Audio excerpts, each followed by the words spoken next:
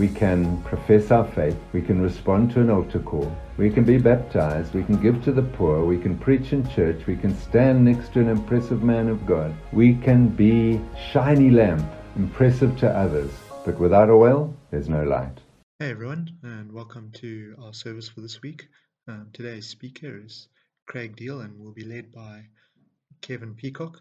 Hope you all enjoy the service, and don't forget to subscribe to the podcast if you're getting it that way, and if you're getting it on WhatsApp, don't forget to share with all your friends.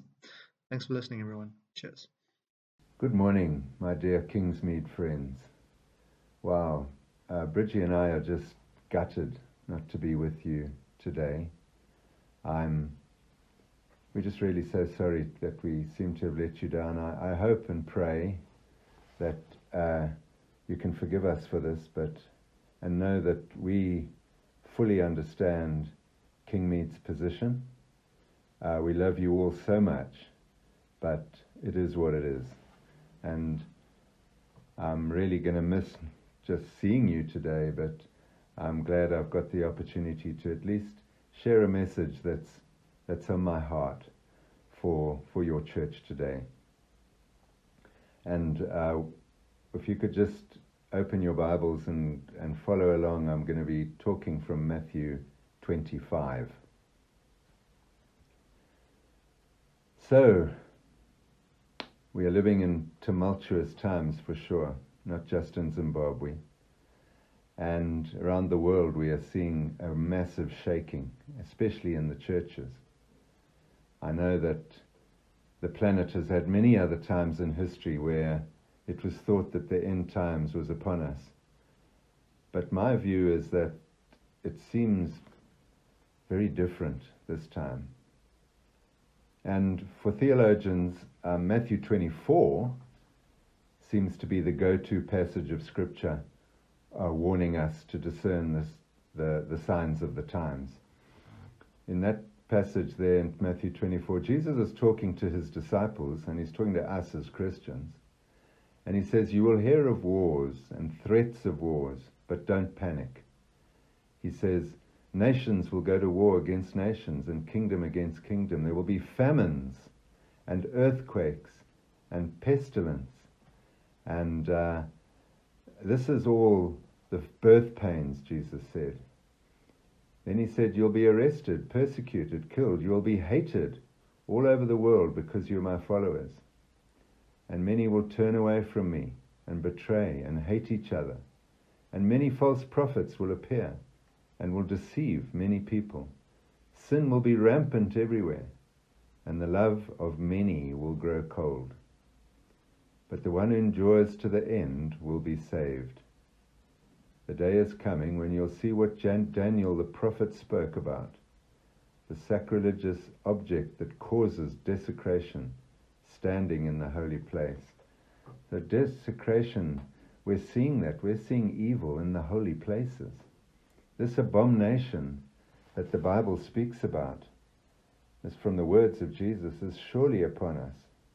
And it is, for me, it's the acceptance in the church, the holy place, of the progressive agenda headed up by the progressives and the left and primarily the LB movement, in the name of tolerance. For me, good has become evil and evil has become good. And God's word is no longer sacrosanct. Now, I don't have a grasp of eschatology and the details of whether there's a rapture or a tribulation or a millennium, and all those things don't have any bearing on how I should behave today. Those different theologies over the decades, the eschatology theologies, have divided the church almost as much as the vaccine has today. So bear with me. My simple childlike view of eschatology is based solely on Matthew 25, starting with the parable of the virgins. We need to be ready, for we know not the hour when either we will die or Jesus comes back. That's being ready, the parable of the virgins. Then straight after this parable comes the parable of the talents. It's quite a strange place for Jesus to put it, don't you think? But to me, Jesus is saying that while you are being ready, be faithful. Continue to be faithful with whatever God gives you to do, assuming that he's not coming back in your lifetime, but contingent that he might be. So today I want to speak on being ready. The parable of the 10 virgins, Matthew 25, 1 to 13. And I will read it. It's very important. Starting in verse 1. Then the kingdom of heaven will be like the 10 bridesmaids who took their lamps and went to meet the bridegroom. 5 of them were foolish and 5 were wise. The 5 who were foolish didn't take enough olive oil for their lamps, but the 5 other were wise enough to take along extra oil. When the bridegroom was delayed, they all became drowsy and fell asleep. At midnight, they were roused by the shout, "Look, the bridegroom is coming. Come out and meet him." All the bridesmaids got up and prepared their lamps. Then the 5 foolish ones, asking the others, "Please, give us some of your oil, because our lamps are going out." But the others replied, "We don't have enough oil for all of us. Go to a shop and buy some for yourselves." But while they were gone to buy oil, the bridegroom came. Then those who were ready went in with him to the marriage feast, and the door was locked. Later, when the other 5 bridesmaids returned, they stood outside calling, "Lord, Lord, open the door for us." But he called back, "Believe me, I don't know you."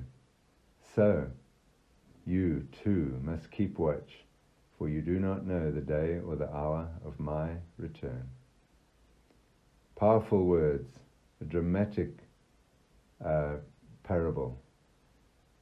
And it was probably based around the Jewish custom of the day. It was custom that on the wedding day that the bridegroom would come at night to the house of the bride, where the bridesmaids waited expectantly. Upon the sounds of the approaching groom, the bridesmaids were to go out with lamps in their hands to light the way into the house with ceremony and formality to begin this joyous occasion. Now, this parable is obviously relevant for us today as Christians awaiting for the return of the bridegroom Jesus, and us, the church, being the bride. But Jesus uses virgins to illustrate the story and denote beauty and purity, the state the Lord would want to find his church without a spot or a blemish. Verse 2 tells us there were 5 wise virgins and 5 were foolish. I'm presuming Jesus is talking here to Christians. They looked the same, all 10 had lamps. No one could tell the difference. Their job was the same, their job to shine the light. But what set them apart? Verse 3 and 4 tells us that the 5 wise virgins had extra oil in their jars that they carried alongside their lamps. This matter of extra oil is exceedingly important. Perhaps that's where we get this word of extra virgin olive oil. But here we see a reserve supply of oil that went along with the wise virgins as a matter of course. This extra resource was quite separate from the oil that was in their lamps. It was like a companion vessel. The oil the wise carried in their lamps was no greater in supply than the oil in the lamps of the foolish. To me, that's an important point. What is God trying to tell us here? He's saying the oil fuels the light, right? But the extra oil we need is to keep the light burning. You see, it comes from an external source. It's not from within our own lamps. This is not from within the flesh. To me, this is the Holy Spirit, Jesus. And that is the extra oil we need to keep on shining, not from within ourselves. So all 10 virgins were indistinguishable outwardly, and they waited. But verse 5 tells us that the groom was delayed, and they got tired and slept. All 10 slept, not just the 5, all 10 slept. And then in verse 6 and 7, the bridegroom arrives with a shout. The ladies awake, all 10, but oops, 5 of the lamps are going out. We see then the foolish virgins suddenly panic. Verse 8, please give us some of your oil. The wise virgins say, no, go and get your own. Then the foolish girls run out. Verse 9 and 10, they find a merchant at midnight, buy some oil and rush back, knock on the door expecting entry, but too late. The door is shut. And the Lord says the words that we all dread to hear, I do not know you. It's a cute story, almost a Grimm's fairy tale, except there's no happily ever after. For the eternal, I do not know you, for the 5 virgins. 10 virgins had intended to go out to meet the bridegroom, but alas, only 5 of them will. And it's probably the most haunting parable that Jesus ever taught. You see, like the virgins, our job is to be ready to attend his return. We are to shine the light into a dark world. The midnight hour, that's the midnight hour is depicting a dark world with our midnight oil. This is the light that the parable is talking about. It's about keeping oil in our lamps today that we might shine. So the difference between the wise and foolish virgins at the end of the day was the light they were able to emit. We can profess our faith, we can respond to an altar call, we can be baptized, we can give to the poor, we can preach in church, we can stand next to an impressive man of God, we can be shiny lamp, impressive to others, but without oil, there's no light. We can be empty vessels, empty lamps, hoodwinking the world with our religion, our church attendance, our self-righteousness. You see, we all look the same. The lamps look the same. It's what's inside that's important. And Jesus is the only one who can see into our hearts. Man sees the shiny lamps. Only God can see inside our hearts and see how much oil there is inside. So, we wait. We wait with our lamps. Jesus doesn't seem to be coming. Or is he? I believe it's soon if we read the signs of the times. The trumpet sounds. Jesus is coming. Crunch time. And it will be when we least expect it. Maybe not in our generation. But let's at least teach the next generation to be ready. Remember, he comes at midnight, the darkest time. But what a joyous occasion for those who are prepared.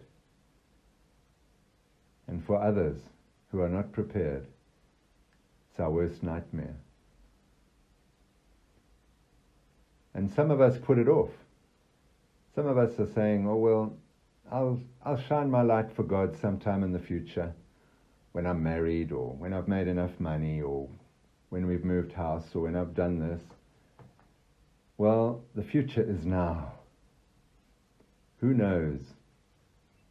This night, your soul might be required of you. Jumping to another parable of the rich fool in Luke 12. Others might say, well, I've got enough oil to get by. I don't have to keep it full all the time, surely. Well, have you ever run out of fuel in your car? The stupidity of it. With all the technology, fuel gauges, warning lights, we push the limit. I'm sure I'll get there. I'm sure there's enough. We run on fumes. It's no good running out of fuel in your car and reminiscing about when your tank was full 5 days ago. Similarly, it doesn't matter how bright my light was at 3 in the afternoon when it's at midnight when I need my light. It's about my relationship with Jesus today, not where I was with him 5 years ago. If we've backslidden, we've become lukewarm. If we were on fire for him at one stage and we've gone backwards, the oil is empty. The oil's run out. Luther once said there are only 2 days on his calendar, today and that day, the day of judgment. What we do today affects that day. That day, Judgment Day. On that day, there'll be many confused Christians. Look what I did in your name, Lord. I gave to charity. I was good to my family. I know the doctrine backwards. I have a Bible app on my phone. Jesus warns us in Matthew 7. There will be people that he'll turn away and say, I didn't know you. It's not about us knowing him. It's about him knowing us. Is our name written in the book of life? So the foolish virgins suddenly asked for oil from the wise, but they were refused. Sounds a bit harsh and selfish of the wise ones, don't you think? No. You see, the Lord is teaching us that you cannot borrow someone else's faith. Your Christian spouse will not get you into heaven. We are told in Philippians 2, we are told to work out our own salvation.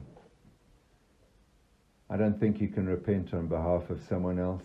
You cannot pray someone else into heaven. That person eventually has to appropriate those prayers and make that decision for himself.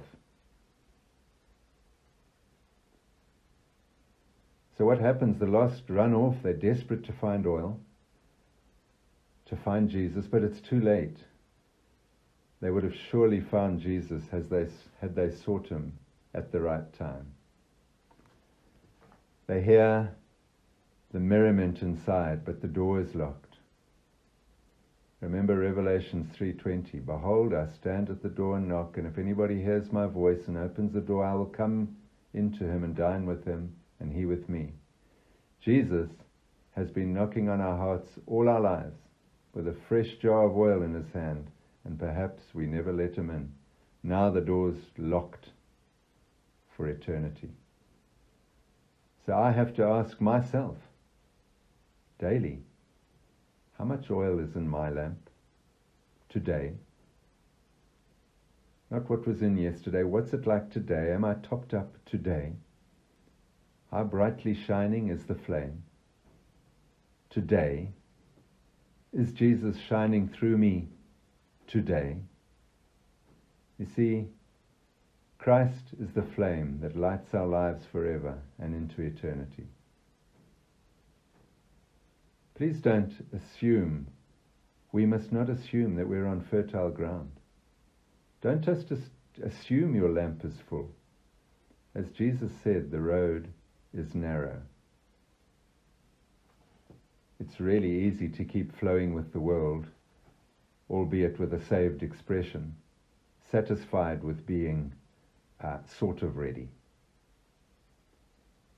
Being ready is auditing my life today, so that if I die or Jesus returns today, is my oil sufficient and overflowing?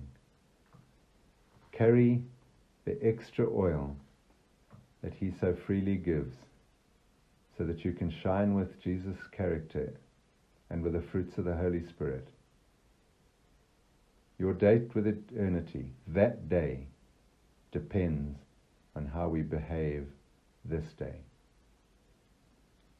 Thank you for listening. Can I just pray for you? Father God, thank you for this congregation. I pray for every man, woman, and their families that are represented here. I pray for them, Father, that this church would continue to be a shining light for you, that lamps would be filled in the pews here. I pray, Father God, that we wouldn't be a church that is just a Sunday church, that we would be men and women of God who preach hectically and behave like Christians from Monday to Saturday as well. Thank you for this time, Lord. Would you bless them? May your face shine upon them. May your face shine through them. And I thank you in Jesus' name for this time today. In Jesus' name. Amen.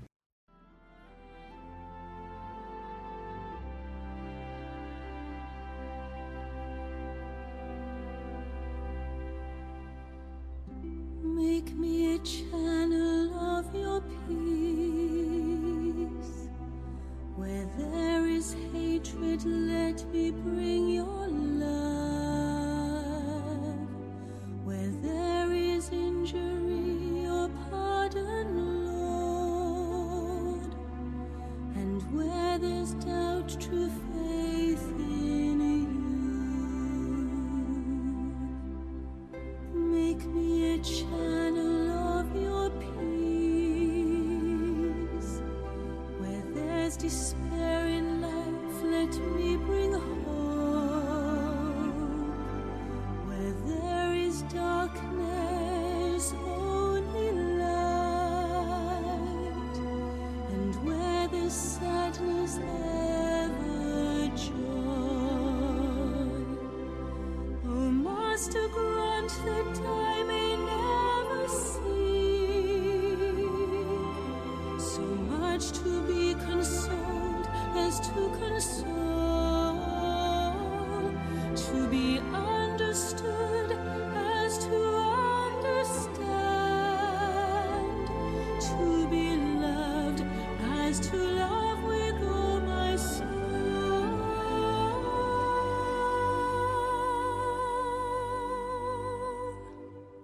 Make me a channel of your peace.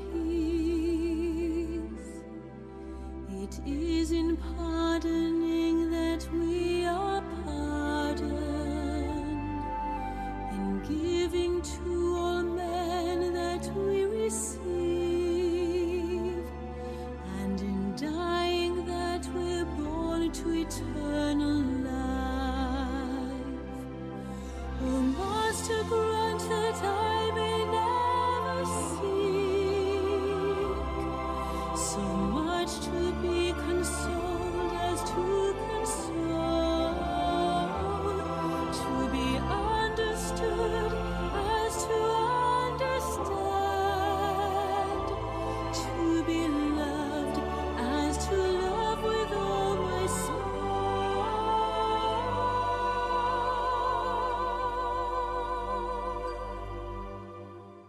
Make me a channel of your peace. Where there's despair in life, let me bring hope.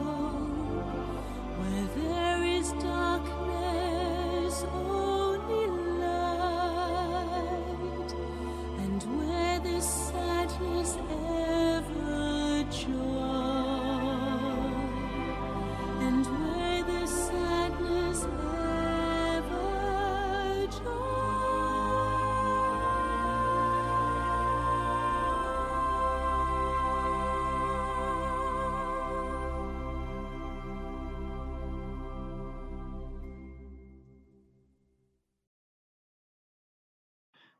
Hey everyone, thanks for listening out on our podcasts here on Anchor and also Google Podcasts, Apple Podcasts, wherever you're listening. I just wanted to ask you if you've got any suggestions or comments, any feedback on our sermons. Please feel free to use the Anchor podcast messaging service to send us a voice message, and I'll even include it along with the sermon if you say nice things about us. I look forward to hearing from you, and thank you to everyone who's listening around the world.